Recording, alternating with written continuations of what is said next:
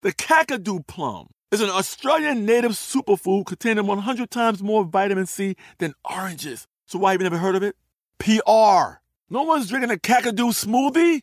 I'm JB Smooth, and that was a full episode of my new podcast, Straightforward, inspired by guaranteed straightforward pricing from AT&T Fiber. Get what you want without the complicated. AT&T Fiber, live like a gigillionaire. Available wherever you get your podcasts. Limited availability in select areas. Visit AT&T.com/hypergig for details.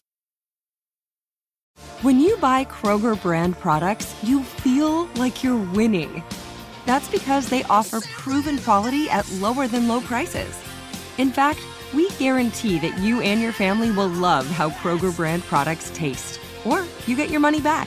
So next time you're shopping for the family, look for delicious Kroger brand products, because they'll make you all feel like you're winning. Shop now, in-store, or online. Kroger, fresh for everyone. Bring a little optimism into your life with The Bright Side, a new kind of daily podcast from Hello Sunshine, hosted by me, Danielle Robay. And me, Simone Boyce. Every weekday, we're bringing you conversations about culture, the latest trends, inspiration, and so much more. I am so excited about this podcast, The Bright Side. You guys are giving people a chance to shine a light on their lives, shine a light on a little advice that they want to share. Listen to The Bright Side on America's #1 podcast network, iHeart. Open your free iHeart app and search The Bright Side. Hey, listen.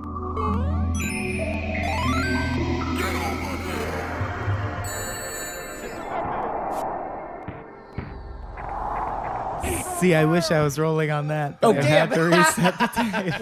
We once recorded for an hour just a conversation about, like, who knows what it was, and, like, never started recording. I was going to refi on my mortgage. And welcome to 1Upsmanship.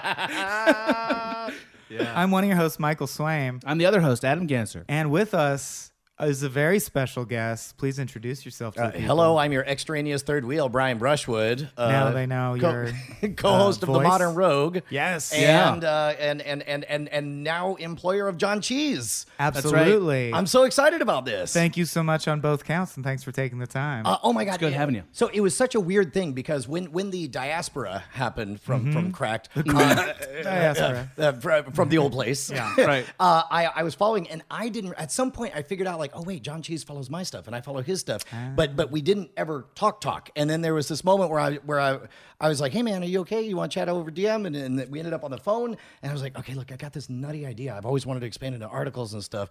I mean, I don't know, would you be? And it seems to. I mean, here we are 8 months later. We just had our 1 millionth page view, which I'm really excited Holy shit, about. man, yeah, Congratulations. Yeah. That's I great, keep man. looking at our SoundCloud just because it's funny how any website that gives you a number you care about and you wouldn't have. Our dumb monkey brains can't help. You would not have attached your self-esteem to that number, but the number's there now. Yeah. So on our SoundCloud, it's like you have 465 total views, listens of all your episodes ever. And I'm like, when that gets 2 million, I'm going to just come. Like, I don't know. You're like, well, and the worst part is after you ejaculate, along with the shame of having jerked off into the coffee, you're going to feel like, oh, well, now, okay, I guess that's done. 5 million right. max. Yeah, exactly. Yeah, who knows when you'll come again, too. You know, like, Coming in? yeah. Yes, definitely check out modernrogue.com. Great site. Yeah, Great themodernrogue.com. sorry We're about late that. to that. The. The real modern rogue. It's easy .org. It's easy to remember. It's like the Netflix. Yeah. But this is 1Upsmanship. So instead of, man, I'd love to have an episode where we just talk about cracked shit. We've had several. People are really and hungry people for care. that. People care. Yeah. But instead, fuck you. The secrets remain. We're talking about video games. Yeah, we are. And today we're talking about a roguish little game. Yeah. I like your style. Called Starcraft. Yep. And full disclosure, I think our original intent was Red Dead Redemption. Right. You're in the midst of that. Fucking outed me. I can't believe that. Okay. It happens on the show. Are you liking it, does do though? that. You said you were I love it. through It's great. So the thing is I held off. I guess I was delusional. I was like, well, Grand Theft Auto made it to PC, and all these other Rockstar games made it to PC. Yeah, they're weird I'm about sure that. it'll happen. But from what I understand, like just the assets it would cost so much to redo it for PC port, yeah. that they're like, it's just never going to happen. Yeah. And so Damn. once that became a fact to me, I was like, all right, well, I guess I'll do a console thing. And so I'm in the middle of it, but the pacing of the storytelling on Red Dead Redemption is fantastic. It's like, it gets exciting. It hints at the backstory of I want to say James Marsden. That's not his name. John Marsden. Okay, there you go. And then, but then I like those quiet moments of just like, handling your shit in the wild like you would. I got to be honest. Sometimes I want to call you Guybrush Threepwood. Have you heard that before? Oh my God. I was in 8th grade when that came out. And I was like, that's odd. Yeah. like that's very that's close a to my deep name. pull.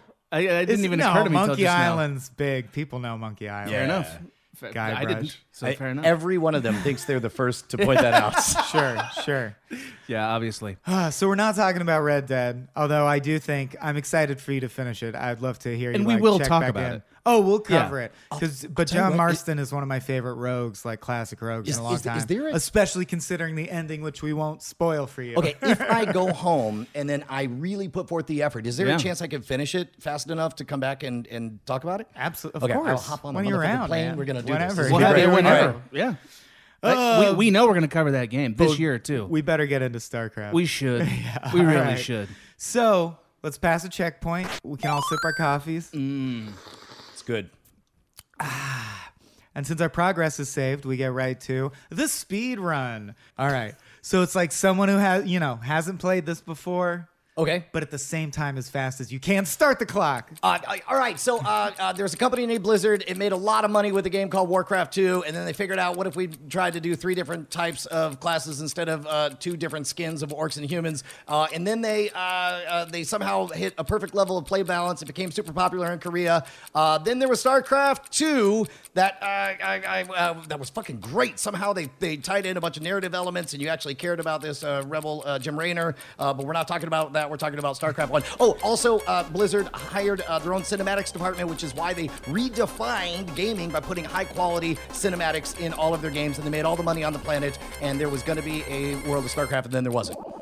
That's nice. Easily my favorite speedrun. The best speedrun speedrun we've ever had. Easily. And there was real passion in that. I don't know if it translated, but like this man was really going for this. Well, I was worried when you started because you start with there's a company called Blizzard, and I'm like, he's starting way too far back in the process. But you nailed it. Yeah. That was really good. Way to ellipse like 15 years. You're like, and then there was Starcraft 2, as if it just came out.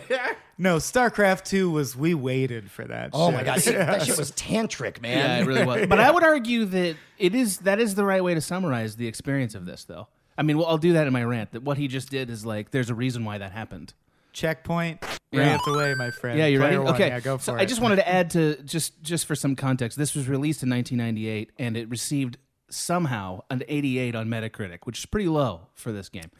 StarCraft is the only real-time strategy game that I still occasionally play. And since it has been around since I graduated high school, that's fucking crazy. Yeah. That is really crazy. StarCraft, How often's occasionally? At this point, when I need to talk about it, which is, once or twice a year. Yeah. But I probably played it for 5 or 6 years somewhat regularly. And then, once in a while, just fire it up when I feel like it and I have my computer all set up and everything. I just do it. StarCraft is fun. I don't care about the story. I know that we're going to talk about it, but spoiler alert, all of us had to look up what the story was because none of us fucking remembered it because it doesn't matter. And we've all played this game a lot. Yeah, this is a game that doesn't have a lot of story that matters. It has a lot of story, it turns out, but not that matters. I think it's worth clarifying that you're definitely talking about StarCraft 1 because StarCraft 2 was an amazing achievement. Correct. I never would have believed that depth of storytelling would be possible in a real-time strategy game. Totally. StarCraft 2, I'll talk about that some other time, or maybe later. So just StarCraft 1. Thank you for clarifying that.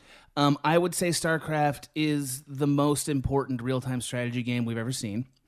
I will put it up against Civ or Warcraft or whatever the fuck else. It's the one. Age of Empires. Age of Empires. I'll put it up against that. Deep cut. Yeah. I would say it's the best version of Rochambeau that I can immediately access in my brain. It's the best at that, and Blizzard as a company is the best at that.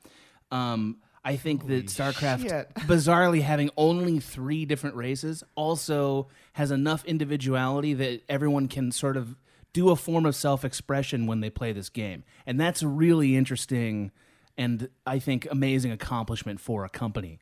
And that's really what I have to say about it. I have to take player 2. That's right. I knew you were going to do this. You did the speed run, give you some time, formulate your rant. But I think it's quite a claim to say it's the best Rochambeau system of all time, because it's crazy to me how many games you get to the bottom of and they're Rochambeau. They may be Rochambeau with 5 things, like when you're on the playground and you're like, let's add vampire fangs and dynamite, and they do this and that. But at the end of the day, ooh, that's a big crown. Like we've also talked about how Far Cry 5 may be the new modern era king murder simulator. And I think that's quite a crown to claim. And I would say, I'm not saying you're wrong, but like I really have to mull over. But it's scary. It's a scary claim. That's a scary claim that it's the best Rochambeau. My rant on it, what? Well, I was going to ask, like, it's so difficult for me to divorce the storytelling from the gameplay aspect. And I honestly, self-evaluating, I can't tell how much of it I love for the storytelling elements of the world building and the aesthetics of it.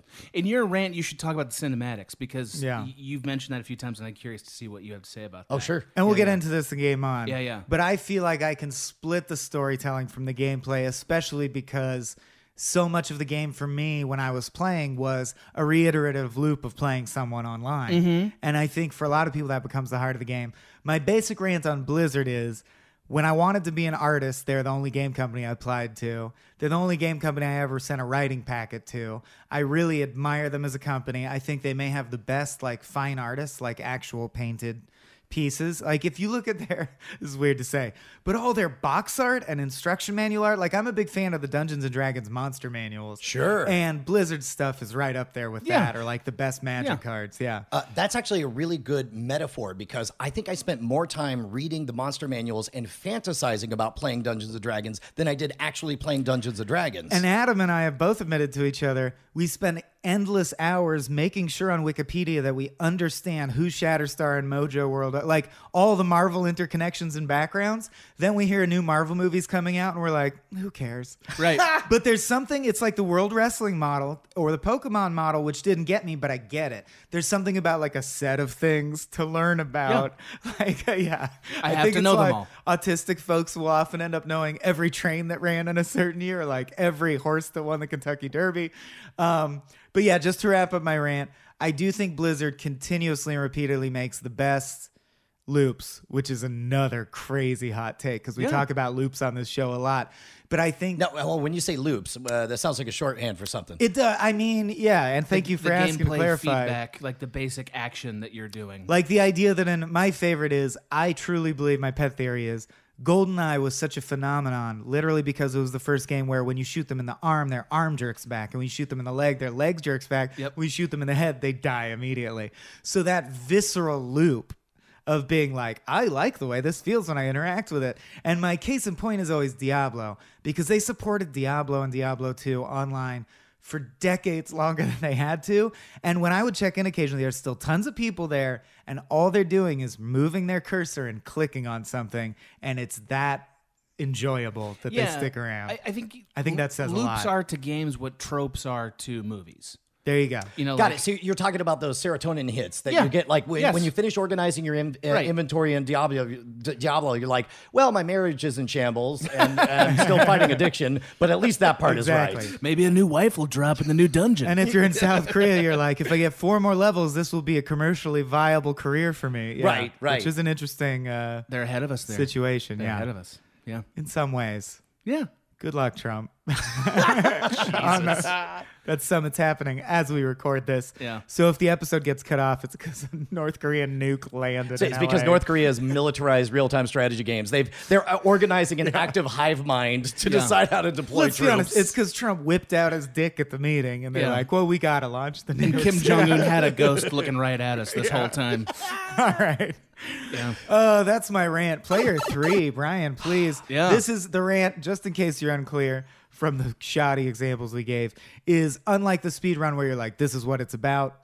your feelings, your emotions. If you were Siskel or Ebert, what's your quick take on how good or bad it was? The beginning. I am a sucker for video game cinematics. What I love about them, some of the great ones, like think of Left 4 Dead. I've rewatched that cinematic about as much as I played the game. And the more you watch it, you realize somebody was tasked, some group of people were tasked, like, these are the characters, this is the story elements. You need to make all of this apparent in a 4-minute vignette that will be engrossing or whatever. Yeah. All of that was taken to the next level when that Starcraft cinematic dropped. Same with the very first Diablo, right? It was the first time that it felt like a cinematic experience. Like, oh my God, this is a movie trailer. I can't get enough opening of of Diablo blew your mind. That You're moment like, it goes so quiet, and then you just hear the scream of Diablo there. Yeah. And what I think is really interesting is this is of a time in the late 90s. So every time there's a new mode of storytelling communication, they try to ape the previous mode. And at first, that's a compliment of it. Yes. So originally, you would go to plays, and you would see musicals or whatever. And then when movies came out,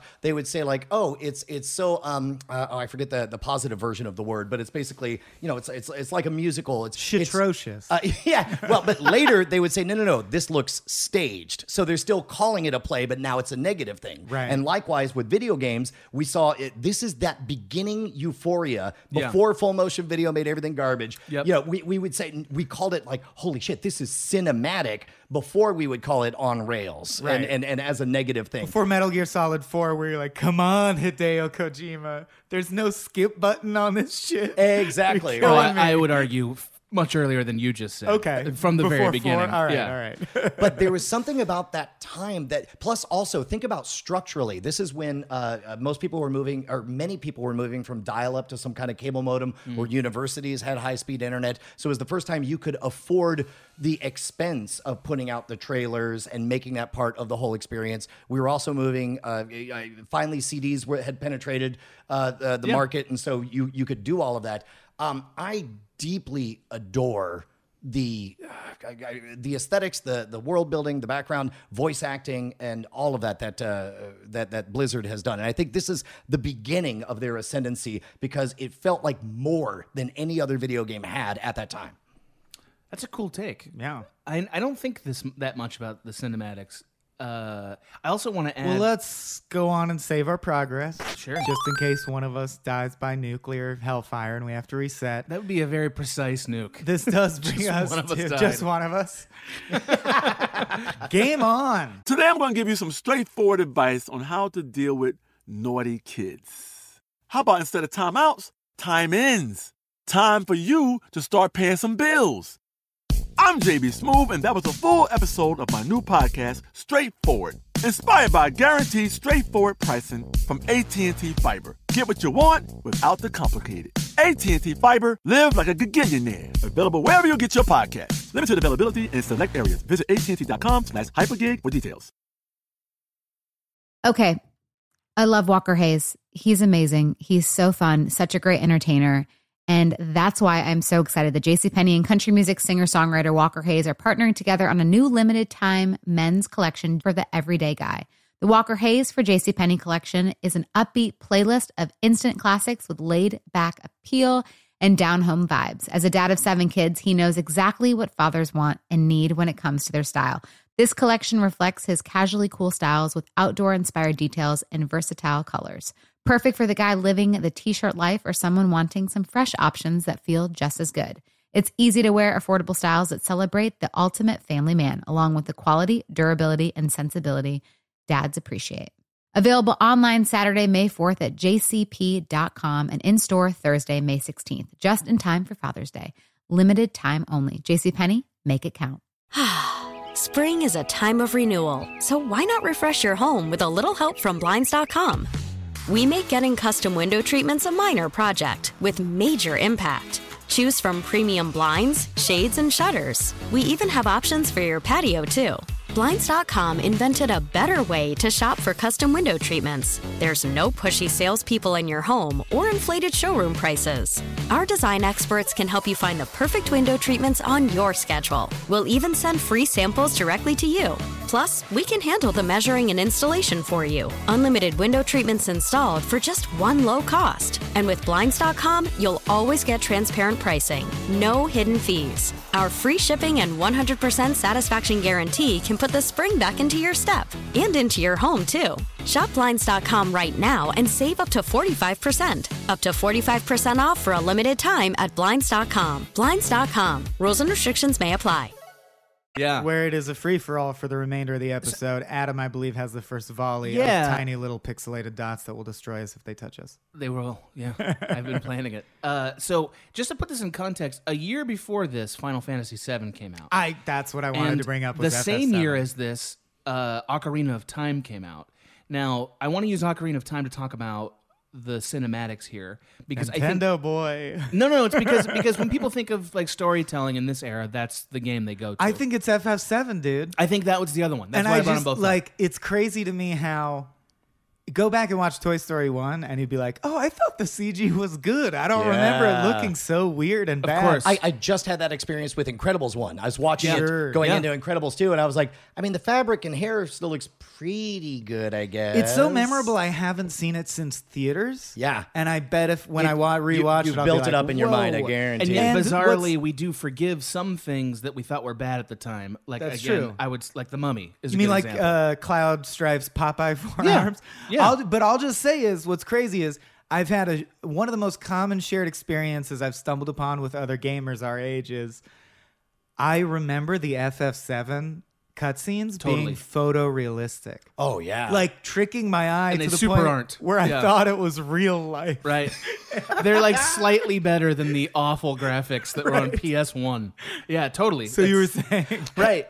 So on that vein, as long as we're plumbing the Final Fantasy depths, have any of you guys went back and watched the Final Fantasy movie? No, I never saw it. I remember like thinking like this is supernatural what's happening, and my guess is it does not age very well. Yeah. No way. That's like I know that's gonna be bad. I don't even need to see it. Which is why that's interesting that 8-bits is immune from that.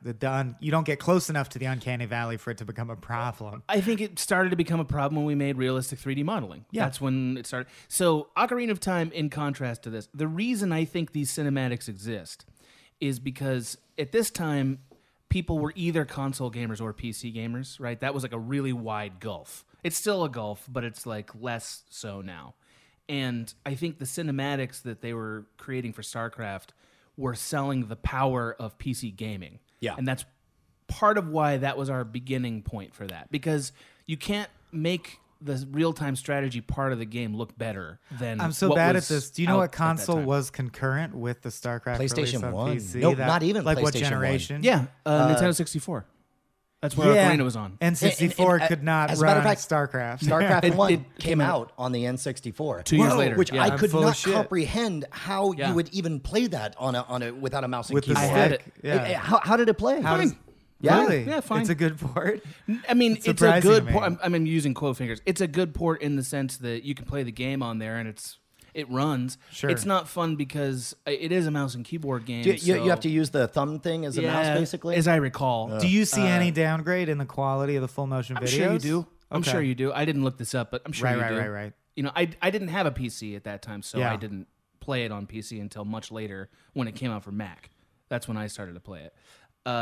But I think that's why those cinematics existed. Is basically a PC game has to sell you the power of the PC first, and then the game, right? Because at that time, I think that's seasonal. I think there are times that's true, and there's times that's not true. But it was then when Nintendo 64 was the hot thing, right? Yeah, totally. And I think that's interesting because now you go back. I just watched some of these trailers because you were talking about it in the emails, and they are much better than the polygonal stuff from Final Fantasy VII or certainly from Ocarina of Time. And I don't remember, like you said, Brian, there even being ad pushes for things like FF7 other than in video gaming culture magazines and within the community. But Starcraft that's what I'm saying is I think as you pointed out, it's Starcraft was one of the first things where they're like mainstream advertising to get this thing out. But We're going to cut. You know what's funny is trailer. I have no memory of ever seeing any of those ads on television. I just remember it was concurrent with, finally we were just barely breaking out of the dial-up days of the internet. Yes. And even then, I think I probably downloaded, the 150 megabyte trailer over dial-up. I was like, went to bed, let's just start this and I'll have it in the morning. Yeah. And I think that there was something about that time that it was simultaneously a celebration of how much better the internet and our PC gaming experience was getting as much as it was the quality of the cinematic. Why did StarCraft explode, but Warcraft didn't until World of Warcraft? I was going to ask, are we all sci-fi over fantasy people? That was exactly my next question. I'm so as far as world building that we're able to fall into easily. So this is the funny part: is I totally am, and yet I think that I peaked in my interest of real-time strategy. So like going all the way back, I played Dune 2, widely credited as being the first real-time strategy game. Doom or Dune? Dune. So I'm unaware, and it was like a rudimentary RTS. No, it was a fully functional single-player RTS, and you would play as House Harkonnen, House Atreides, and House Oros That's or whatever. Really cool, yeah. And I remember thinking, holy shit.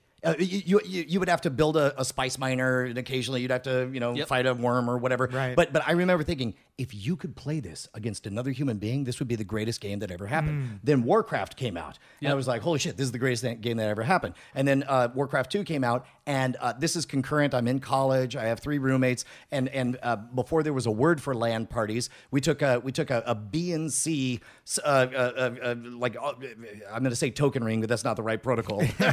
But we set up a LAN party, and we would set the Warcraft 2 to the lowest speed setting. To us, it was a strategy game, and we wanted long times to think about what we were doing, and we would do 6-hour long battles. All year we did that. And just get laid the whole time. Take a quick break. Yeah, exactly. Take a quick break for all of us to gather around and watch the Playboy channel on cable. Clear out your cache of waiting And minutes. just be like, work complete. Back to the game. But then StarCraft came out, and I was like, oh, I guess I got to do this. And it was the weirdest thing because I played through the first third of the game, and I thought this is in every way the perfect version of what I've been hungering for the past 5 years. It adds a third faction. Also, the factions are actually different, and it matters. There's different styles of gameplay and all this stuff. I'm like, this is the greatest thing I've ever seen. I'm like, also, I've played this game a lot. And just sort of got distracted by I think Unreal came out real close to the same time, and so I went over to the first person side of that. Unreal's cool, but sort of forgettable in that long strain of new first person shooters. I'm like a hipster nerd snob where there's a lot of FPSs I like. I mean, my favorite game ever is New Vegas, which is technically an FPS. But I do think of FPSs as like lesser the dumb jock version of video games. Oh, so maybe you'll have a take on this because this whole setting the speed thing, this has been the real bummer of StarCraft because until StarCraft and because they also launched BattleNet, so you're playing other people, and that meant you might not be playing somebody as patient as you are. Right. Is StarCraft a strategy game or is it a Twitch game? And it's become increasingly Twitch as they keep setting the speeds faster and faster. Well, then, let's... Maybe define Twitch game for me. A true strategy game would be like chess without a clock. Yes. Take as long as you want, make your move or whatever. And the closest version of that is set it to the slowest setting. But that's not even an option. That's not how they play it now. StarCraft was the moment when all of a sudden it's like, you're not allowed to play real slow. Right. And I think that's also part of why I lost interest as far as the online competitive aspect of it. That's what I think is sociologically interesting because StarCraft was, if not the first, one of the first, as you said, games that started a persistent online economy given rigid structures. Because and I also want to, well, this is for, I guess, later because it's not on topic, but I wonder where they've gone. RTSs are really not in vogue right now. But I would basically just describe, there's such a unique feeling because, other than Civ, I guess. They're like... Well, in StarCraft too. Well, that's old at this point. Doesn't matter. It's not still supported That's anymore. the thing. By the way, I think the answer to your question is they have evolved to their second generation, and now they're all MOBAs. I mean, because it was born out of RTSs, and now you got Heroes of the Storm and all that crap. Sure, I guess that's true. And actually, I just loaded up Magic: The Gathering Online for the first time this morning, and realized that it has the same issue, which is I started playing, looking at my thing, and I'm like, okay, they'll probably attack with that lightning elemental. I'm going to throw giant growth on my wall of wood and block. And I suddenly went like, what's that timer? And then it turns out that it's on a chess clock, essentially. Yeah. Like, the other person got to attack, and I was like, well, I want to block with this. And the game was like, it's too late. You didn't do it fast enough. And I was like, that is not the point of Magic. It's chess. You're supposed to sit and think about whatever you want for as long as you want. Have you gotten on the H yet? On heroin? Hearthstone? Oh, yeah. No, Just try it once. It's great. I'm brutally opposed to like transactional games. Magic the Gathering is the first one I've ever even downloaded. Any game that has microtransactions. Cut to 1 period. month later, and you're just Take Hearthstone my and- money. Yeah. But I guess what I thought was interesting sociologically is, aside from the fact that I think it bears talking about, like, what's interesting about this heterogeneous set of interconnected systems where you're just, more than any other game, it's like making yourself the computer. The better you are at knowing how the computer thinks. And just, do you guys remember looking up online the lists that were like, this is the scientifically calculated, I used the computer model, best thing to do as Terrans. Build one builder, then have him collect crystals, then build the first bunker, then build the guy. And I hated that. They're like, this is literally most efficient mathematically possible. Right. So what I I make think a defense for that is and again, using the chess metaphor, essentially we've reached a level of maturity where there are book openings. You know, it's like I'm going to do Queen's Pawn Gambit 12 or whatever. Right. So it's like I'm okay with that.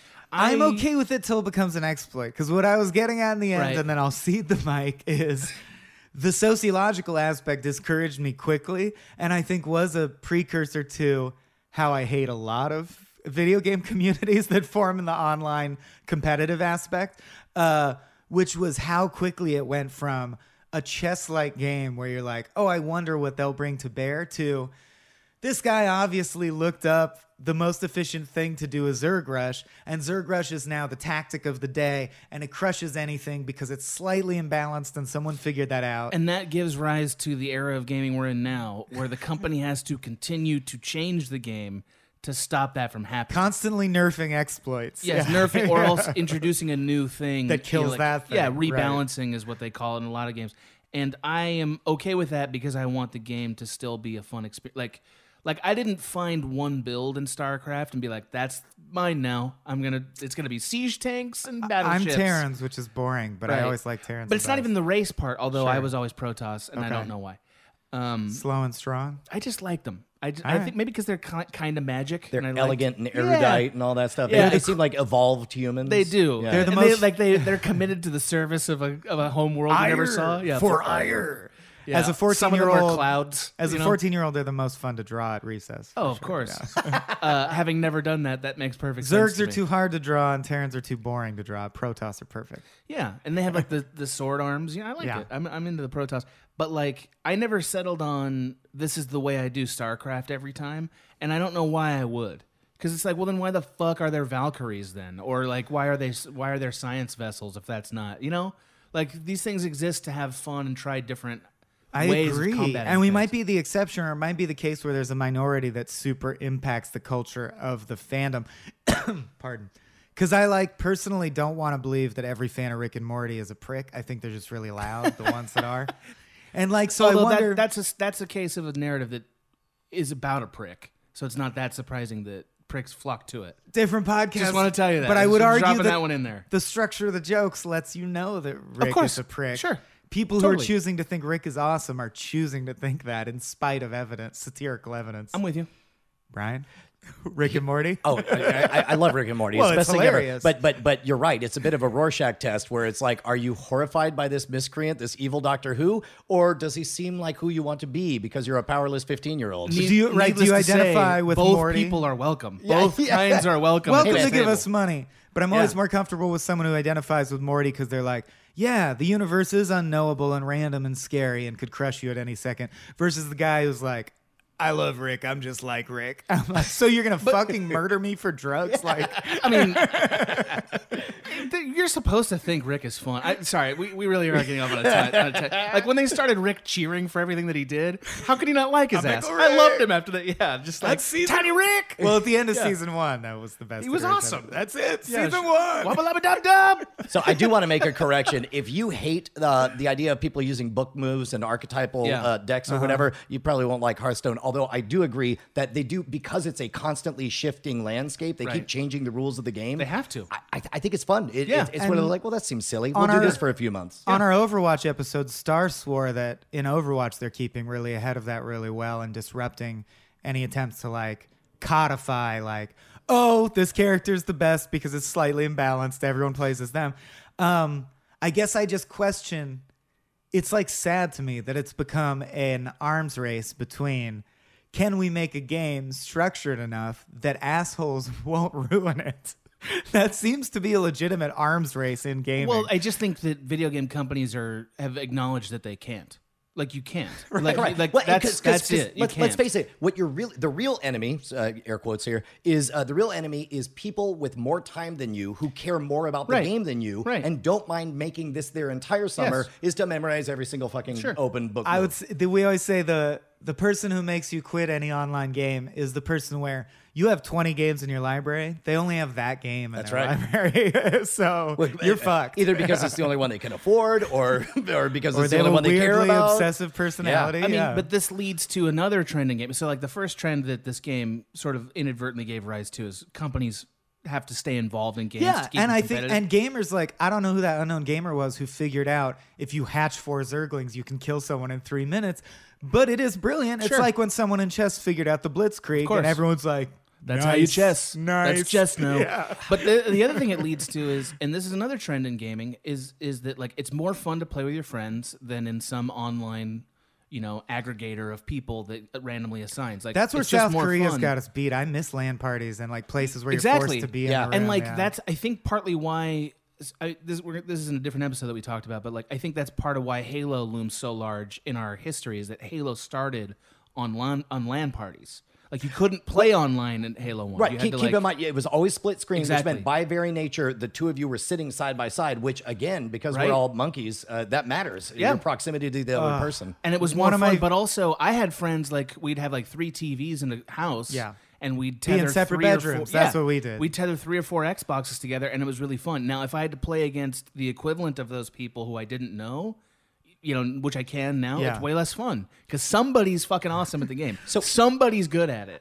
Do we all have the memory of? Because I feel like this is one of those precious nostalgia moments that I just realized is a generational thing that's gone now. Right. I've fucking played split screen games on a tube TV with a screen that was smaller than a current iPad. Absolutely. Yeah. And you had to split the screen to play with your friend. Mario Kart. And you'd fucking squint at your goddamn or side. cut it into quads with GoldenEye, where it's just like, I think that's me. I don't know. We'd have 4 friends and be like, look, only 2 can play at a time. This TV cannot handle quad split. Yeah. It's like going back and watching a VHS tape. It's like, how did we tolerate this? It looks like smears. Like everything is like a watercolor. It's like a watercolor, of it. Anyway, I want to talk about the actual game a little bit, though, because we've talked about the culture. Do you mean the plot? Yeah, the plot, and also sort of what was your race and what was your build and just that stuff, because I think that stuff's fun.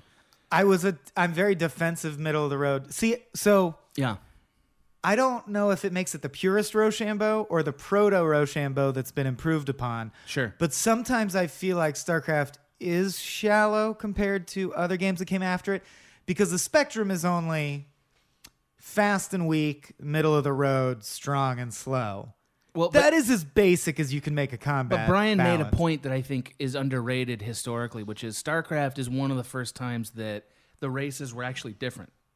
Like they weren't evenly matched. And they I were guess just it different. is shockingly amazing that it's balanced at all, considering that. Well, and they must have play tested the fuck out of it. Exactly, and that's exactly what took so very long. And in fact, especially knowing that there's so much money on the line in the Korean competitive market, that's why it took forever for StarCraft 2 to come out. Right. Is they were like, they did years and years and years of play testing, and they're like, okay, we're pretty sure we got the balance. We got this out. one. Yeah. Well, because they're like, there's this country that spends 80% of their income on this. Exactly. And it's literally a televised professional sport there. We can't fuck this up.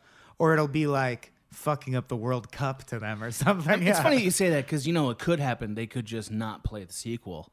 Like it's not that broke. It could be a bomb and they You know? keep playing StarCraft 1, right? Right. Like, That's so- what And I there's Nothing's certainly really at precedents risk where we've there. seen stuff like that before. Yeah. I got to admit, fucking hate the Zerg. I hate playing them, hate being them, Interesting. hate doing them. They're squishy and Yeah. too fast, and it's a Twitch Yeah. game that I don't like playing. Completely agree. I'm way more into the strategy aspect, and when someone plays a Zerg, it feels like This motherfucker. I'm playing poker and they're playing like boxing. Like, how fast can you get in and punch? Yeah, you're playing poker, they're playing 52 card pickup. Like, hey, fuck you. Yeah, but sometimes there's those dudes that they know how to use all the flying units. If you use Zerg flying units, you're a fucking wizard. I don't think either of us is saying the Zerg can't be. 100%. And that it is very well balanced. They can be very highly strategic. But most of the people aren't. Zerg has the highest propensity for someone to be like, Here come 4 Zerglings. well, I don't know. I got 18 guys. They probably don't have that many. I'm just going to go for it. So this is going to be a weird metaphor, but I spent 20 years touring as a stage magician, and Nice. magic is a bit like a chess match in that Okay. you're thinking 4 steps ahead. Like, I'm going to set up this thing that'll pay off down the road. While I'm doing this routine, I'm picking this volunteer who's going to be over here, and it's like it's all in Got your to mind. track where their eyes are looking. Exactly. Yeah. Then you go to some kind of magic convention and you perform or whatever, and fucking it doesn't matter because somebody booked a goddamn juggler on the fucking bill, and everyone's losing their fucking mind. Like, all 5 balls went in the air at once. Holy shit! Like, That's the fucking Zerg. a guy war swallowing between a sword on magicians. fire, and Yeah, you're like, exactly. you're just a freak. I practiced my skill. The war between jugglers and magicians continues to this very day. Real thing. Yeah. Real I thing. I'll tell you, I believe you. Towards the end of high school, I had a strong emotional connection to yo-yoers being better than magicians or jugglers. Well, I mean, and Yo-yo you're right, tricks. because all we do is lie about having talent, and jugglers actually develop a real skill. My buddy and I practiced a few hours, a few times a Yeah. week to like get good enough to be in yo-yo tournaments. The yeah. 90s had so many stupid renaissances of toys like that. Like yo-yos had a year back. I got- remember that shit. I got it was like, why? Oh, dude, yeah, Yeah. the Phantom with the ball bearings that would spin for yeah. goddamn ever. Yeah. I, Super heavy in the Yeah, really heavy. Yeah. Yep. Everybody the remembers it. Pamela Anderson, which was a silicone yo-yo that glowed in the dark. Oh man. I had devil sticks for about 4 minutes. Devil sticks! Clearly, you need to go on Rough Stuff and tell everyone about this shit. I busked as a kid. I made kidding. I made like $1.50 doing devil sticks at Horton Plaza Mall in San Diego. Over like 2.5 hours, I got like $1.50. That's is a the real work, wonderful- though. Wonderful fact.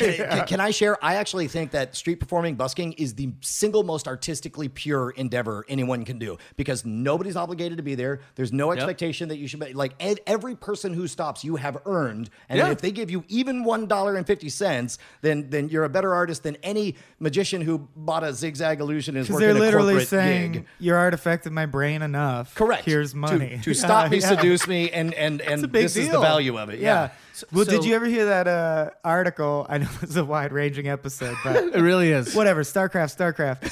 Did you see that thing where Josh Bell, currently like the world's finest living violinist, Oh yeah. Played busked in the subway and made no more money than like any other random guy busking in the subway playing violin? And the only audience member that was there the entire time was, a New York Magazine type of person who was just like, "That's Josh Bell." And then I'm going to sit right now. I don't know what's going on. And at wait the for end, where they're like, "Did you stay?" Because then they're like, "No, I knew it was Josh Bell." And you're like, "Well, then you don't. Yeah, count." you don't Yeah. even count, right? Yeah. I didn't see any of this. So Okay. I've been. What about those Terran siege tanks? That was a big moment. Whenever I got a siege tank, I felt safe. Like when I could start producing Put 'em in siege siege tanks mode? and have them in siege mode around my base, Yeah. I felt safe. I was a defensive player. Were you guys Yeah, ballsy? yeah, I think you have to be. To me, I was Yeah. playing Civilization and just I was playing barbarians at the gate constantly, Yeah. where it's just like be strong enough that they can't get through. I always wanted to play for 6 hours, let the stranger build an impossibly large force, let me build an impossibly large force, and then see which one wins, as if it's like just a simulation. Yeah. Yeah. But I wanted the time to build for me. So that's why I actually also wonder, is SimCity the first RTS? Well, does it count? Oh, it was real time. Yeah, you're right. Yeah, it's it real was time. But you're not against anybody. You're against the computer. Well, what you're against occasionally is- Godzilla or a tornado Sure. would show up. And That's if you right. type in that cheat to get 100,000 free bucks, you get natural disasters left and right. I'll tell you, I really connect with it as an LA person, though, because the main competitor in SimCity is and always will be traffic snarls. Yep. Oh, yeah. Fucking ruin your life Really in do. SimCity. They Yeah. really do.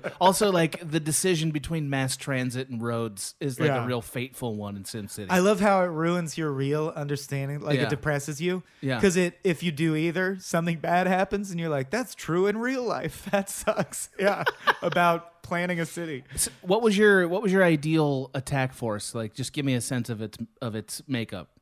You know what I mean? Like who you'd send after the Zerg or whatever. Well, this is why I was never very great Yeah. at StarCraft, is because I couldn't help but develop a favorite unit, and Right. then you would do all that one That's what you unit, do. and then in a multiplayer game, you're all like, well, why are you using that against that unit? That just makes my unit not good, Yeah. and then you feel bad. Yeah. Yeah. When you play Magic the Gathering with an all red deck and someone throws down Circle of Protection red and you're like, well, why are we even playing? This is stupid. Color hoser. What What was your sweet pleasure? What was it? What was your favorite child? Squad of Terrans led by Trainer. Is it Rainer? Rainer. Led Jim by Raynor. Rainer. Yeah. Squad of Terrans led by Rainer. I didn't like the Vultures, but I liked Jim Raynor as a guy. Yeah. So you must have loved StarCraft too, then, with Yeah. him Yeah, being the yeah. He was the titular main hero. focus. Yeah. And siege tanks, and then I would bring up lots of SCVs and build advancing bunkers. Did you ever with take troops in advantage them. of the fact that the Terrans could relocate their base? Yes. Did you? Yeah. That seemed like a really rarely useful. That seemed like an act of desperation. I'd say about- but it seemed. But now I think about it, you could probably establish a forward post and then Yeah. pull it back or whatever. That's what I would say about 10% of the time is, especially when you got to the level in the game where everyone who was playing knew all the maps and knew the spawn points. If you were Terran and you spawned in a point that you're like, shit, I'm in the middle of the map. So wherever they are, they're probably close to me. If you move your base far away immediately, yes, it eats into your time, but you could often even get to the point where you'd set up an ambush in that central area because you know that's where they assume you are. Yep. Oh, Shit this is like actually that. a really good point. And it brings in the idea of how different the game is with 2 players, 3 players, 4 players, and so on. Like, did you get into, what was your preferred multiplayer experience? I'm of the opinion that 2 players is the only real two-player chess. experience. Oh, no way. It's any number is fine. I'm going to disagree. I'm going to say I love there being at least 3 because then you have the mind game of like, well, maybe I can get these 2 to fight each other. That's right. And that's the reason we did the slowest version on Warcraft 2 is because the 5 of us were constantly texting and making alliances and then breaking them and all that stuff. All that is gone. You know what that Getting an is? adrenaline That's rush. chaos. That's chaos. That's why you hate it. I hate playing 3 or more player Magic Yeah. also because it means it's not whoever's brain is the smartest at strategy wins because you could be the smartest. And if the other 2 identify, oh, you're the best at this game, we should team up against you, you lose anyway. Yeah. I don't think that as a smart person. Exactly. And that's setting the world up to favor you is what that is. It's true if Yeah. I'm honest because Yeah. my main attribute is not strength. It's not speed. It's like I'm very smart and You're a good smart at boy. strategy and Yeah. chugging through. Like I'm good at math and shit. So whenever I would play StarCraft and be like, it's unfair you beat me. I know in real life I'm smarter than you. And they'll be like, well, I texted Joe and we decided to team up against you. And I was like, I would tear up and You be son like, of a bitch. why is there an emotional component? Oh, so everyone hates me now? And by the Like way, that's what I like when you're chess. I didn't know you were always the Zerg. You can always do the best man win. I am too emotionally sensitive. Like I can't play Mafia if you know that game. Yep. I can't play Diplomacy. Wow. Can't play Mafia. You know our mutual friend Vivian. I certainly do. Our falling out where like we never spoke again was because of a Oh. game of Mafia. I didn't know Where either she's of like, those things. Look me in the eyes and tell me you're not lying. And I'm like, I am fucking lying. That's the point of the fucking game. I gotta lie, Vivian. Right. What do you want from me? I'm the Mafia. What am I supposed to? And she's like, because looking in your eyes, I can tell you're lying. And I'm like, you can't tell that from looking in someone's eyes. She just looks. Kill the weak Mafia It was my member. flip out. No, my point is, I cannot handle a game where there's any ability for my emotional self to read into the idea that my friends might have got together behind my back and decided to make me lose. Holy shit! Like it feels very personal to You me. could not be a survivor on Survivor. No. You just straight up couldn't do that. And if I made an alliance with someone, I Yeah. would never break or betray it.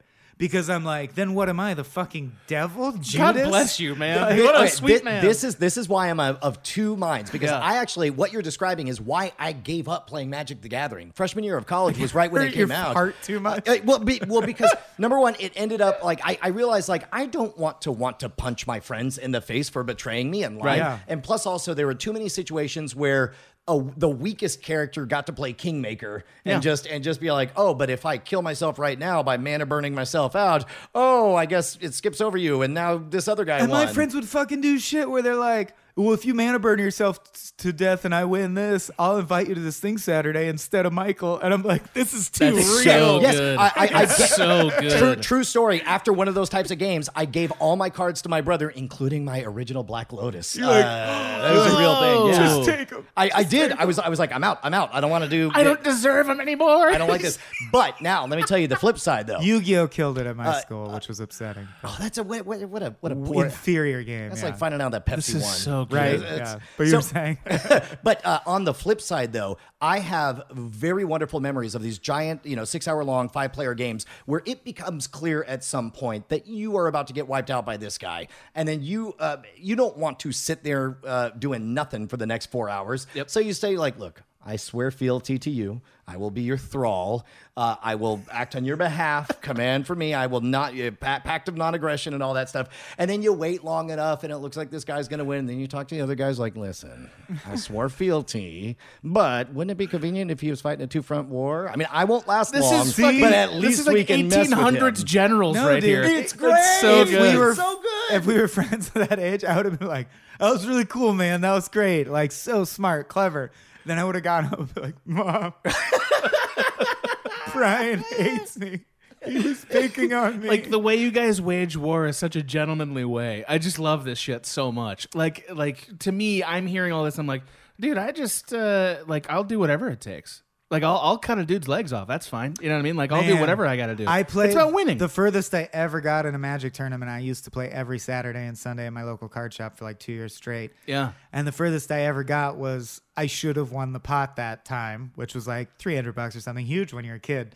But the guy against me demanded a card count of my deck. And minimum 60, and I didn't know, but I had 59 because I dropped a card or miscounted or something. Oh, and I was like, and rightly you should, sir. I doff my cap to you. Well played. And then my friend was like, no, that dude was a punk, man. You should have like fought it. And I was like, no, you gotta. When it's 2-player, I feel like you're bonded by the idea that it could go either way. When it's 3-player, it's a goddamn popularity contest. Well, when it's a 3-player, you're not wrong. When it's 3-player, you can't control the game with your talents. Yeah. See, that's what it is. Whereas no, it is. I'm okay with things like Destiny, where in fact, I love it. I guess you're right, but I guess I'm saying I highly prefer everyone together against the computer. So, I agreed. I absolutely agree with that. That's why Destiny, the raids are fun. The thing. Yeah. Yeah. So, to use like the metaphor that I think anybody who hasn't even played StarCraft would know, the game Risk, right? What you're saying is that Risk is more fun to play one-on-one because Risk is not fun to play, in my opinion. I agree with you because it becomes just about the choices and how it plays out, like the luck of it and the choices, right? And about strategy. But I don't like luck either. That's why I don't think Risk is fun to play, because if the dice go against you, that's not fair. I like chess. Let's suppose that you always knew what the dice roll was going to be. Okay. In Risk, right? Then so Risk always, is chess. Exactly. So you want to set up a Risk game that just favors the idea of pure logic, right? You just want it to be a purely logical experience that's based on choice, and this is how it plays out, right? Whereas I think the genius of Risk and the genius of StarCraft and why there are 3 races and not 2 is because it eliminates just that one thing. You can't do it just that one way. You have to also make alliances and shit. Well, and if you have, let's say, 3 players, 3 different character classes, each one is sort of genetically predisposed to attack. Like, well, I know I ain't going to bother with those guys. I'm going to do this one over here. Right. Which, by the way, so here's another aspect, especially to the multiplayer type of thing, is all the smack talk in the chat to a randomly associated account. I don't do that shit. Which is the genius of Hearthstone in that they minimize it. The worst thing you can say in Hearthstone to another player is to say the words "well played" but secretly mean it sarcastically. Like that's the worst you can do. Because they give you things like phrases to click on. Yeah, you just have emotes. That's what. I would always, and this again. Okay, so to answer Adam's question, I just don't want a game. I don't want to be humiliated or have to humiliate anyone else. As a Montessori kid raised by hippies, I don't enjoy winning either. I feel bad for everyone. Like, I always end up going like, Why couldn't it have been a tie?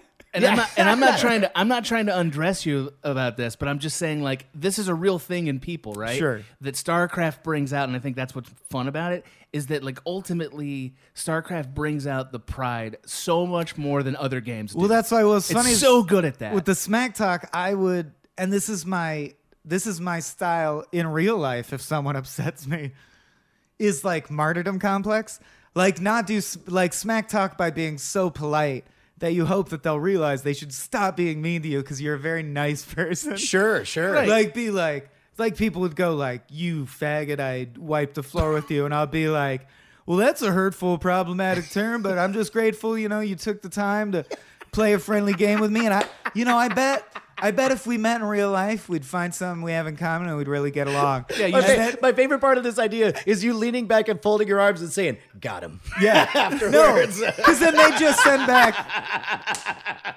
send back ASCII of a middle finger. Right. And then destroy my other base. You just highbrowed him and then put a little English aristocracy on it. I know your things, man. It makes sense. I always think you can kill them with kindness. It's true most of the time with your real life friends. Well, and you're right. Tit for tat is the best strategy. But strangers will be like, oh, you're kind. I can destroy you. But see, that's again, so like video game culture is so linked to the bad things about internet culture. Yeah. And I think it's because everybody thinks this is all for fun. It's a game. So they don't care about the feelings of other people. And I know there's people... That's what's the brilliant thing about But there's this, people who perceive life differently enough for me that it's my problem. And I accept that. Yeah. Like our mutual friend Griffin likes competitive gaming the best because when he loses, it really doesn't bother him because it's just a video game. Somehow I don't get. He can separate that from his actual life and like status and be like, oh, well, they won that one. Next time I win, I'll say something really rude to them. Right. And I can collect their sadness and enjoy it. But when it's my sadness, I give them nothing. I don't care. He just has that power. I love that. I think that's amazing. It really is. So, but I do agree that the best LAN experiences, outside of those epic 6-hour things in the Warcraft 2 days, but my favorite, the next phase, as that same group of early 20-somethings became early 30-somethings, all of a sudden we derived a much more pleasure from playing like Rise of Nations and sitting like, give the computer every advantage in the world. We got this, boys. Yep. I love that. Yeah. And in fact, that's why StarCraft didn't spawn this. I think Warcraft 3 spawned it. And I don't want to... Maybe we'll also cover that because I do think it does.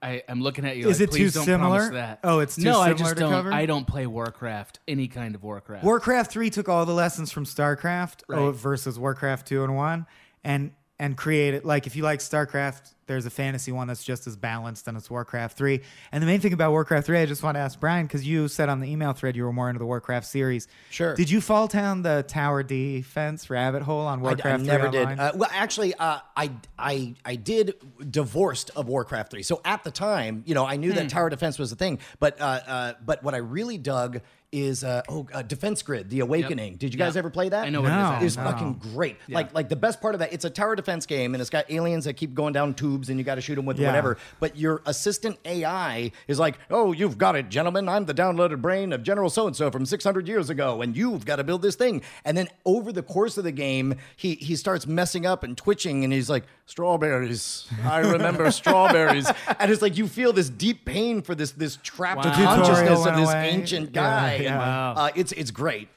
Why do you think that they decided to continue forward with the Warcraft series and expand it, but not StarCraft?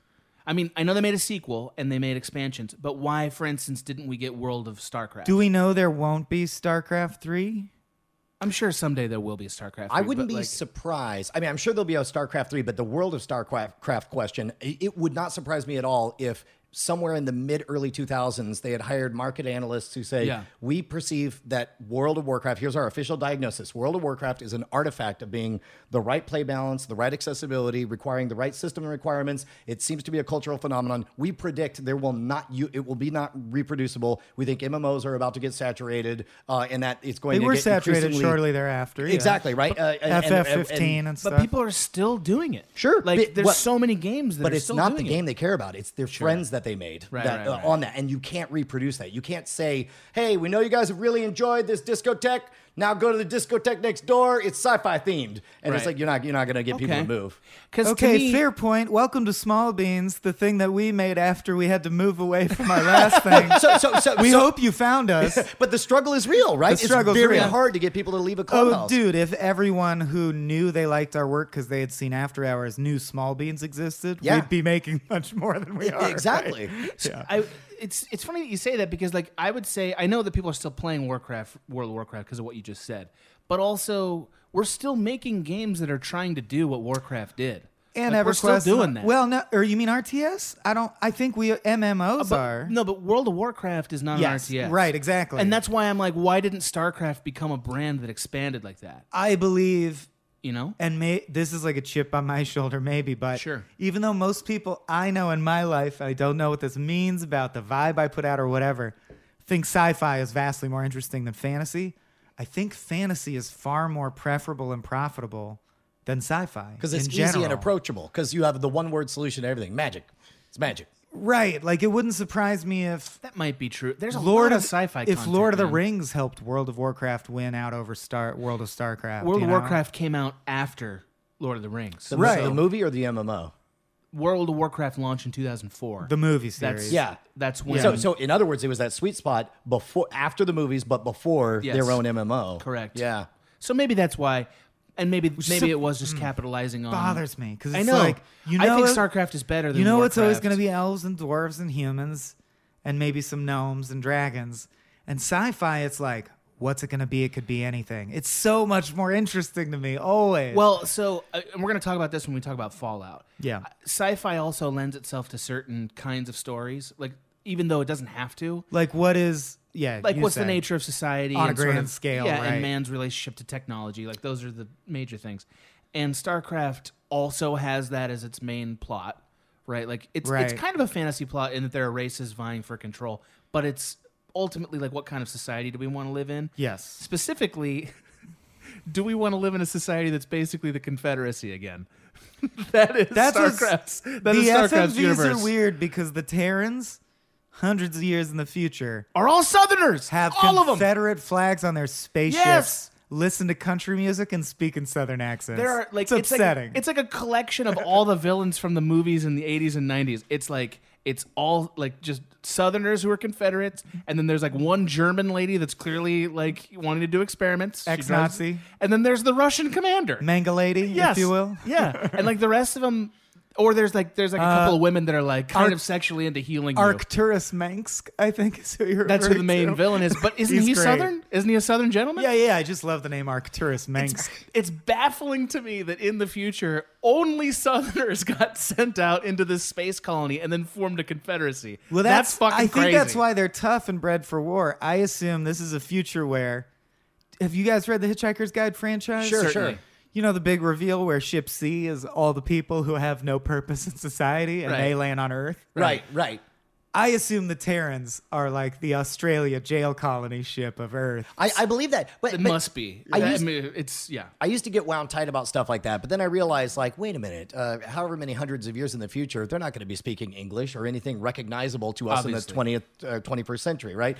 And so as a result, like, I stopped worrying about that. I'm like, what they're trying to convey is that they're independent-minded, that maybe they're going to be a little rough and tumble, and blah, blah, blah. Like, once I got past that, I was cool with all those. You gave it the mature man's interpretation, and that is that's what the video game designers wanted us. But it's baffling to me the stereotypes they leaned on. Literally putting a them. Confederate flag that is identical, not changed or futurized in any way, on the bumpers of the ships is crazy to me. Name a character in the Terran universe that is not white. Name one. There's one. I looked him up. I think his name is Samir. I believe he's of Arab descent. I'm not certain. Okay. He's the only one that I could immediately find. The rest, it's all white Southerners and then a couple of Russian people. Like, that's it that made it out there. As is this podcast, to be honest. Right. I mean, that's very strange. Because maybe it's because it sounds funny when you hear them quote, like maybe in a prejudiced way. Yeah. Like they thought the audience would be like, well, it does sound funnier when this Southern guy's like, proceeding. than if he just said, but also it conjures all those small town imagery of coal Yes. miners and the Yes. salt of the earth people just doing, hey man, it's not pretty, but we got to get it done. Right. I think the universe ain't going to conquer itself. Yeah. You know? They probably sat around and thought who would be pioneers and played on pioneering tropes without thinking it through much. Boy, further. I don't think that's it. I really I think do. I think they're Wait, leaning on the comedy factor. I think they're leaning on the Ridley Scott model that like the future won't be pretty. It'll the be Wild the type West. of people who are coal miners will be out there Totally. scrabbling at the dirt. Those aren't all Southerners. They're like that's a range of true. people. I'm just saying. I just watched October Sky, so I believe you're mistaken. I don't think They I am all had mistaken. Southern accents. I also want to make sure. Well, I'm not talking about October Sky. I'm talking am. About, right. Fair enough. I will say the scientist is the only one that doesn't fit into this model. Yeah. From the science vessel because he's just real stoked. on his Kerrigan job. doesn't have a Southern accent, does she? She has a slight twang, like Okay. real slight. I listened. I was like, Yeah, does she yeah. fit? I think she does. I don't know. I think I'm going to defend this because think like about it. it. Because the Protoss is the oldest, most mature race. So of course Yeah. they sound European vaguely, you know, with A little bit, with, yeah. and then the farther west you go, you get to a more frontier mentality. You get the young human race going enough. out, you know, and it's going to be frontiersmen going out. And of course, you know, then you got squishy bugs that I hate. Zergs, right? Yeah. Clearly based on Albanians. I'm gonna get Ooh, comments. I'm gonna get some emails. I'm gonna from get that. comments all left and right, like arguing with like the dialects and stuff. And I'm gonna stand on this hill. I'm telling you. Okay. This is strange, and I think they're digging into something that's like a bit of a bummer if you think about it. I really do. Oh, I do too. That was Yeah. my one factoid I was going to bring up. that you're gonna That's bring a up that they're all cracked Southerners? observation. Yeah, totally. That was Can mine too. I just want to put the final nail in the coffin, then we should move probably to the final segment. Sure. Of fantasy versus sci-fi, because I Yeah, haven't yeah, said yeah. this in any platform, and I believe it. And this becomes apparent if you study, or I was a lit writing major in college, and if you study... I was a lit reading major. Oh, if you I read analytically study fantasy and sci-fi as you know, genre fiction, sci-fi, of course, obviously often called speculative fiction, because it's idea based.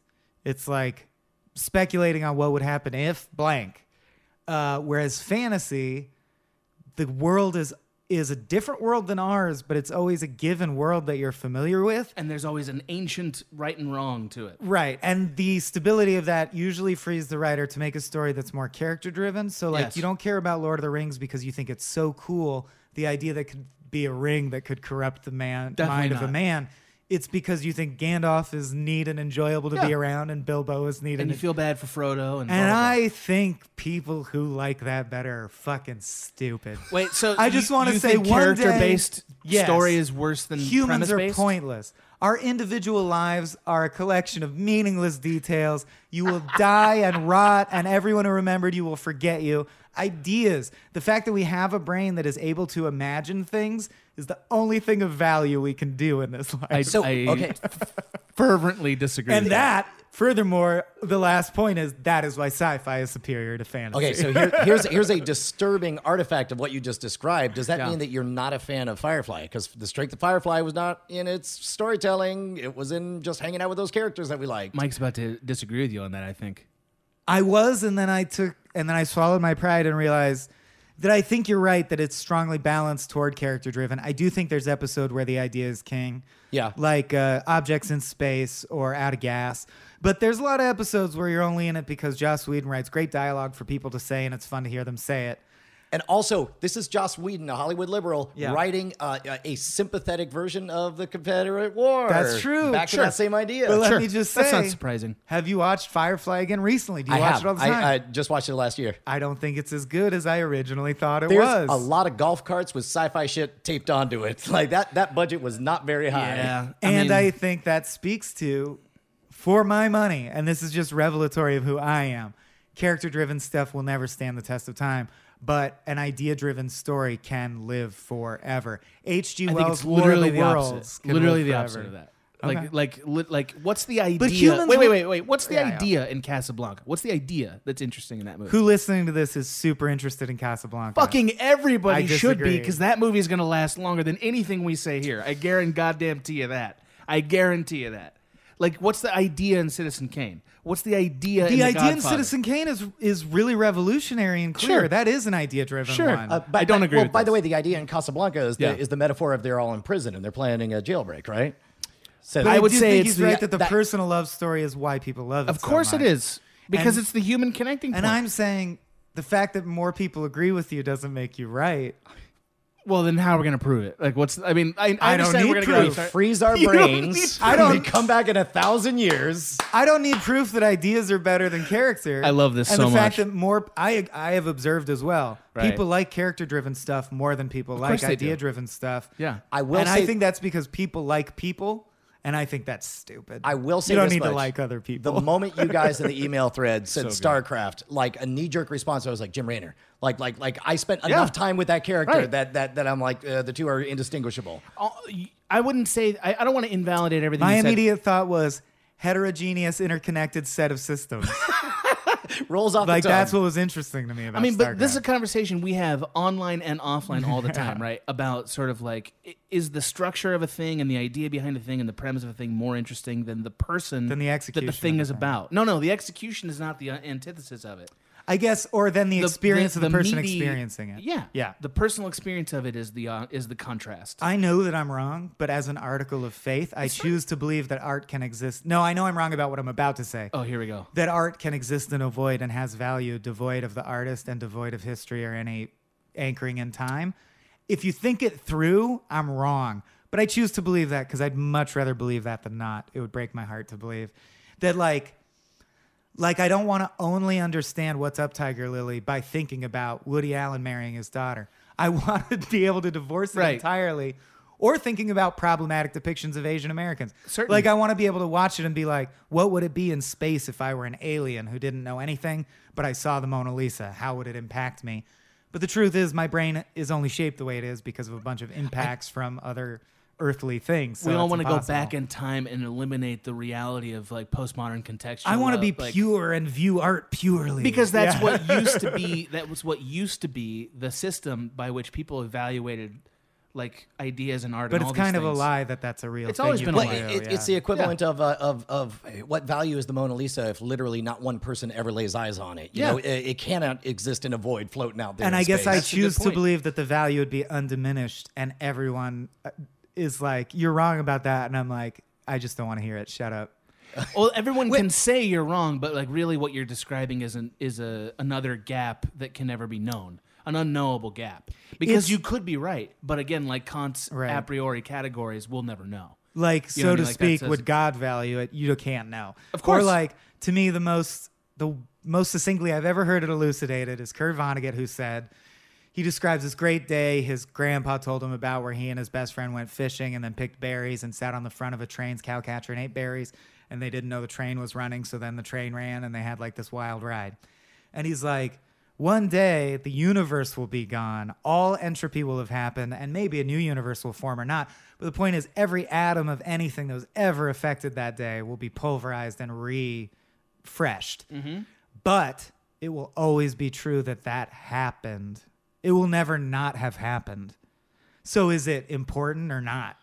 See, what's interesting is I instantly think, and maybe this is the magician background, is I think about how instantly corruptible and malleable our memories are. Yep. And so, like, even as he wrote those words and told that story, it was already not true. It was already a lie. Wow. And so it definitely didn't happen. However, we remember everything didn't happen. So I think I'm much more comfortable with the idea of a piece of art as a feedback loop between two parties, and somewhere in the middle, it's a conversation, basically. Like, this is what I feel inside me, and you're going to see it through the lens of your life. And I don't know, I'm okay with that. I love that you said that, because I think that's a really genuine way to respond to this idea, because like that is how most people, I think, respond to this reality. And I think like, it's the correct look, I just want to way. be in a dialogue with the thing. For some reason, I can't accept it. I just Well, can't. That's the thing we should talk about in some Sure. venue. Like, really should. Maybe not this podcast. But I yeah. don't want humans to matter to art. I want art to exist separately from Yeah. because I don't think humans are very good, and I think they contaminate things. Yeah. I love different this shit. podcasts. I love it. I love this show. We should talk about it some other place. And yet, how could you create art without a human? Yeah. Right. I think we should expand nonstop and use our squishy, dumb bodies to blitzkrieg the fucking Terrans and the Protoss and take over everything. I'm about to become one of those smoke goblins myself right now. For Zeratul. Speaking of blitzkrieg, I'm going to blitzkrieg through this episode. Checkpoint. Get us to our final segment, the name of which I always forget the wording of. Keep or delete. Keep or delete. That makes sense. Today I'm going to give you some straightforward advice on how to deal with naughty kids. How about instead of timeouts, time ins? Time for you to start paying some bills. I'm JB Smooth, and that was a full episode of my new podcast, Straightforward, inspired by guaranteed straightforward pricing from AT&T Fiber. Get what you want without the complicated. AT&T Fiber, live like a gigillionaire. Available wherever you get your podcast. Limited availability in select areas. Visit AT&T.com/hypergig for details. Okay, I love Walker Hayes. He's amazing. He's so fun, such a great entertainer. And that's why I'm so excited that JCPenney and country music singer-songwriter Walker Hayes are partnering together on a new limited-time men's collection for the everyday guy. The Walker Hayes for JCPenney collection is an upbeat playlist of instant classics with laid-back appeal and down-home vibes. As a dad of 7 kids, he knows exactly what fathers want and need when it comes to their style. This collection reflects his casually cool styles with outdoor-inspired details and versatile colors. Perfect for the guy living the t-shirt life or someone wanting some fresh options that feel just as good. It's easy to wear, affordable styles that celebrate the ultimate family man, along with the quality, durability, and sensibility dads appreciate. Available online Saturday, May 4th at jcp.com and in-store Thursday, May 16th, just in time for Father's Day. Limited time only. JCPenney, make it count. Oh, such a clutch pickup, Dave. I know, right? I was worried we'd bring back the same team. Oh, no, I meant those blackout motorized shades. MVP of the room. Blinds.com made it crazy affordable to replace our old blinds. Hard to install? No, it's easy. Even you could do it. Nice. I installed these and then got some for my mom, too. What, you fly across the country to do the install? Nope. Blinds.com can do it all. All she had to do was pick what she wanted. She talked to a design consultant for free and scheduled a professional measure and install. Look at you, a Hall of Fame son. Oh, I just picked the winning team. They're the #1 online retailer of custom window coverings in the world. Oh, Blinds.com is the GOAT. The GOAT! He shoots! He scores! Go to Blinds.com for up to 45% off and a 100% satisfaction guarantee. Go right now for up to 45% off at Blinds.com. Blinds.com. Rules and restrictions may apply. Yeah. Where we basically render our final verdict, always somewhat unclear. Because people it's ask, not that unclear. Are you asking, is it the best StarCraft game? Is it the best I think RTS? we can answer that in a few steps this time if we want. Go ahead. So keep or delete is essentially if you have a hard drive of, let's say, 100 or 200 games, does this belong on it? Sure. If you're keeping the best ones. And there's an element of that being representative, and We there's used an to element say, of it being enjoyable. Yeah. In this case, let's answer that, and then there's a second question, which is, would you keep it out of what exists in the StarCraft universe at all? Like, is this the one for StarCraft, or is there a future StarCraft that maybe we should want more than yeah, this? I'll jump in right now. Yeah. Definitely, if you're talking about the second question, StarCraft 2 is in every conceivable way superior to the original. Interesting. Like the first one, felt like a rough draft of an idea, and it was an important evolution, but it lacked the storytelling, the grace, the elegance, all of the amazing parts of video game. Like, I remember just hanging out in the tavern and clicking on all the things, watching the news reports and all that stuff. So I would say definitely Zerg head on the wall. Yeah, exactly. Hydralisk head. Delete #1 for sure. Wow. But I do believe StarCraft 2 belongs in the pantheon 1,000 years from now. I'll be sad if I go to my imaginary hard drive and there's no StarCraft 2. Fair enough. I agree completely. I think it beats all the Warcrafts, and because I believe art exists in a vacuum. But in the question of, should you give more credit to the first one because it invented it, or the second one because it improved it, I would compare them in a vacuum and say, well, the second one's better, so it wins. I would say this is one of the rare examples where I think StarCraft 1 should survive and not 2. Not because I don't think that 2 is bad. I think it's better. It's a better game. But I think that StarCraft 1 as a cultural artifact is actually kind of an important game, more than I think StarCraft 2 is better than 1.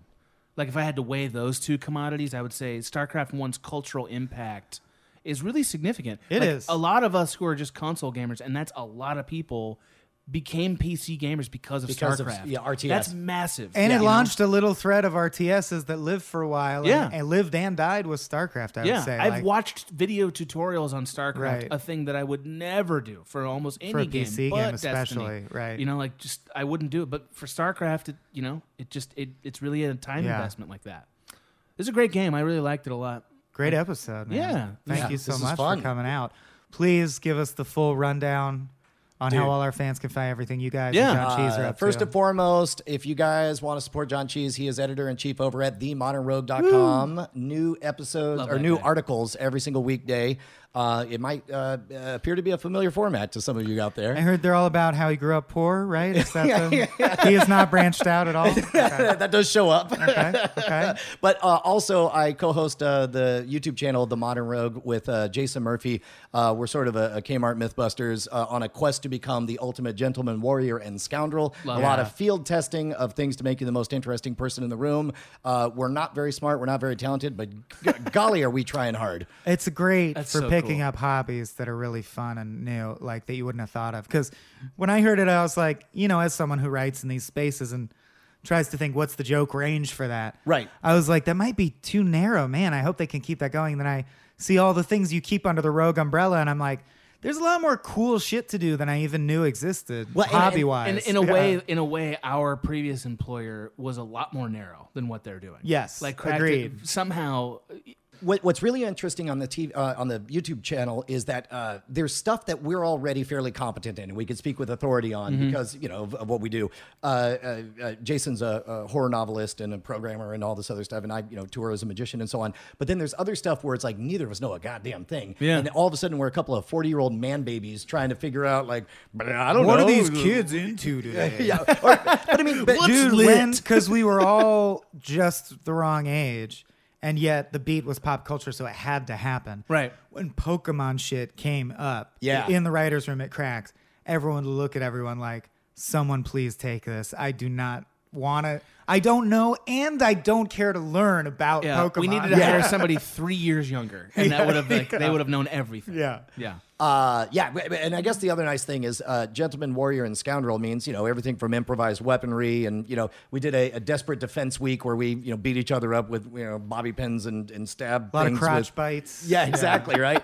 But also like the gentleman category, I'm realizing how far I've got to go on that because it's like I want to do stuff like learn how to play shuffleboard, like on the deck of the Titanic or whatever. Sure, Yeah, be a Scotch aficionado. Play cello Exactly, as you yeah, drown. yeah, exactly. Yeah. Know what a hand-rolled cigar means. We did that. Yeah, Yeah, right. we I went haven't to seen it, Roma but Craft Tobacco. It was I know fantastic. I know what it means in theory. Well, you don't have to shame me on this That's podcast true. with your All right. knowledge, do you? Okay. Yeah. 2 days ago, I just got my first ever shave with like a straight razor and the leather strop. And He's looking real good. It's delightful. He's looking real Dude, good. once you thank cross you. over to having somebody manicure your beard for you, I can't interesting. go back. I hate small talk. I hate strangers, and I hate barbershops. Yeah. But after this, I was like, this is a totally different experience. Yeah. I would do this once a month forever. I mean, I've been rocking the unemployed chic for years now. Yeah. Maybe this is a new twist in my narrative. do here. it, man. Get the straight It's razor very zen job. because you just go into a meditation. Like I just close my eyes and I'll see the world in 20, 30 minutes. And then you go to cool headspaces. It's The only part that scared me, which I imagine I'll get used to, is when he goes, all right, I'm going to shave your neckline with the straight razor now. Just don't move. Okay? Don't move. And you'll die if you move. can't not think of gouts of blood shooting out of your throat. Meanwhile, he's like, it doesn't matter if he moves. I just did that to fuck with him. Yeah. It would be great. He's just like, whatever you do, don't insult me during this moment. I wanted to talk to you about a point you made on After Hours. Oh, I did not agree. That's what I was with going to that. say would be the scariest. If he made small talk like he didn't know you, and then he was like, Right. remember that article you did about the Mars rover? I really don't think aliens was the answer to the horror question, Michael. Schlink. Yeah.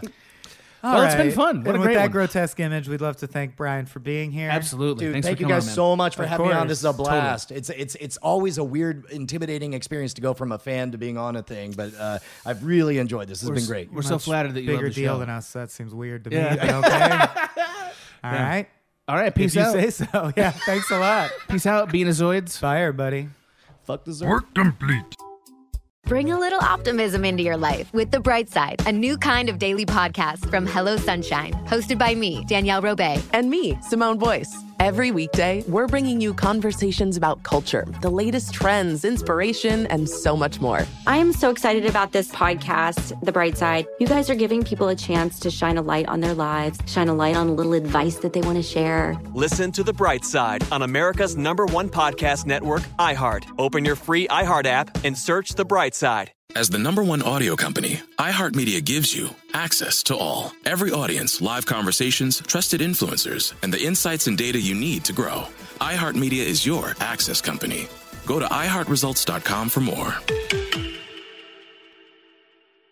Imagine you ask two people the same 7 questions. I'm Minnie Driver, and this was the idea I set out to explore in my podcast, Mini Questions. This year, we bring a whole new group of guests to answer the same 7 questions, including Courtney Cox, Rob Delaney, Liz Phair, and many, many more.